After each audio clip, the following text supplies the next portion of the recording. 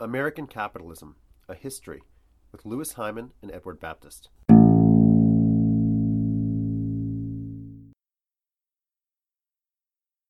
So let's look a little more closely at Clay's American system. First of all, let's talk about finance. And you found by now that finance is always crucial to supplying the lubrication and the energy necessary for capitalist expansion. The charter of Hamilton's First Bank of the United States had expired in 1811, and the Jeffersonians who ran Washington at that point had no plans to replace it with a national bank. But in the course of the war with Britain, what the government found was they simply could not finance their military. They could not borrow enough money to recruit soldiers and build ships. And this almost destroyed the United States. So in 1816, learning from their lesson, Congress creates the Second Bank of the United States. And we'll talk about this a little more as we go further and about how it worked.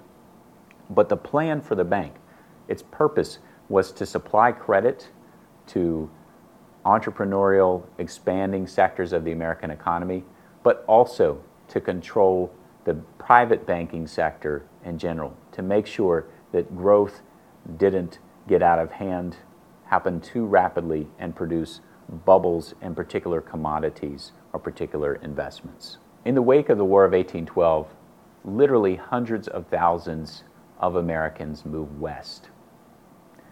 They start to settle new lands and they start to produce goods, specifically agricultural commodities for the most part, on those lands. And they need some way to transport those goods to market.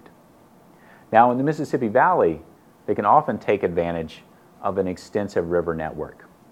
And the new technology, steamboats, which can actually sail up against the powerful current of the Mississippi, are absolutely crucial in developing this new part of the country. So improvements in harbors, river clearance, things like that, are a big part of the American system. They're a big part of what makes the transportation network grow. But in other parts of the country, the river system is not so helpful. And so Clay and his allies want to create an extensive network of canals that will allow the easy transportation of goods to market and of consumer goods back into the communities that are producing the grain and the cotton and the tobacco and the cattle and all of these other goods that are coming out of the new farming regions. Now, some of these Clay hopes will be financed by the national government, but the most important of all is actually financed by the state government of New York, one of the states that is benefiting the most from the post-1815 boom.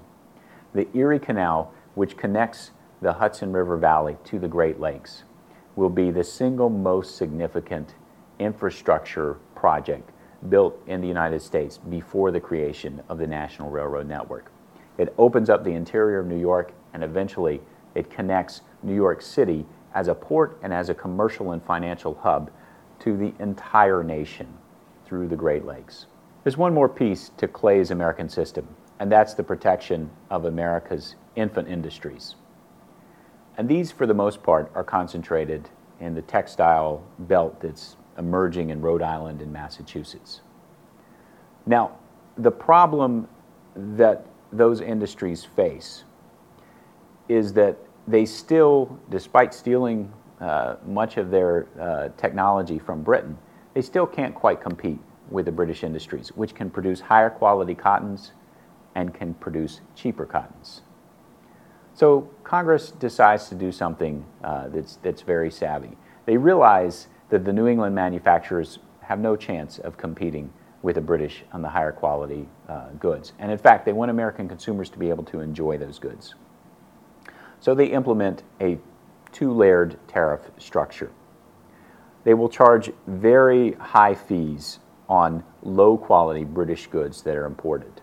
So what were called rough goods, cotton sheeting, low-quality cloth that would be used for sailors' clothes or poor people's clothes or enslaved people's clothes.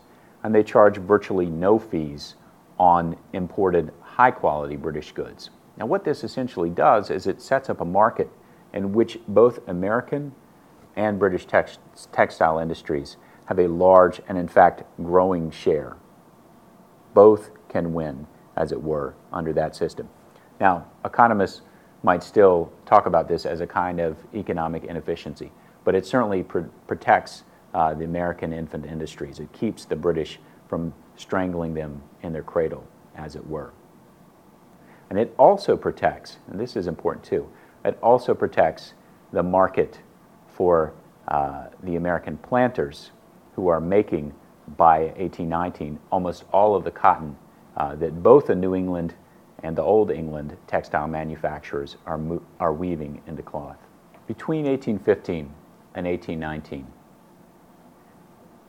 it becomes obvious to many people in the Western world, particularly in Britain and the US, that something different is happening.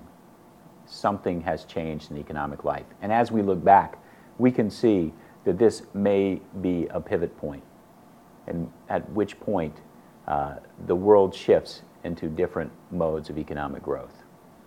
We can see this in the rate at which economic growth is happening. But even more than that, we can see that in how economic growth is occurring. What is driving it forward? In particular, what we see is that an industrial system has emerged. Now, the cores of that are in New England and in Old England, but linked into that development, are all kinds of other things that are also changing. So we can see that absolutely crucial to this development, because it's based at its core on cotton textile factories, is the development of new ways of making raw cotton itself, particularly in the slave plantations that are popping up on the frontier of the United States.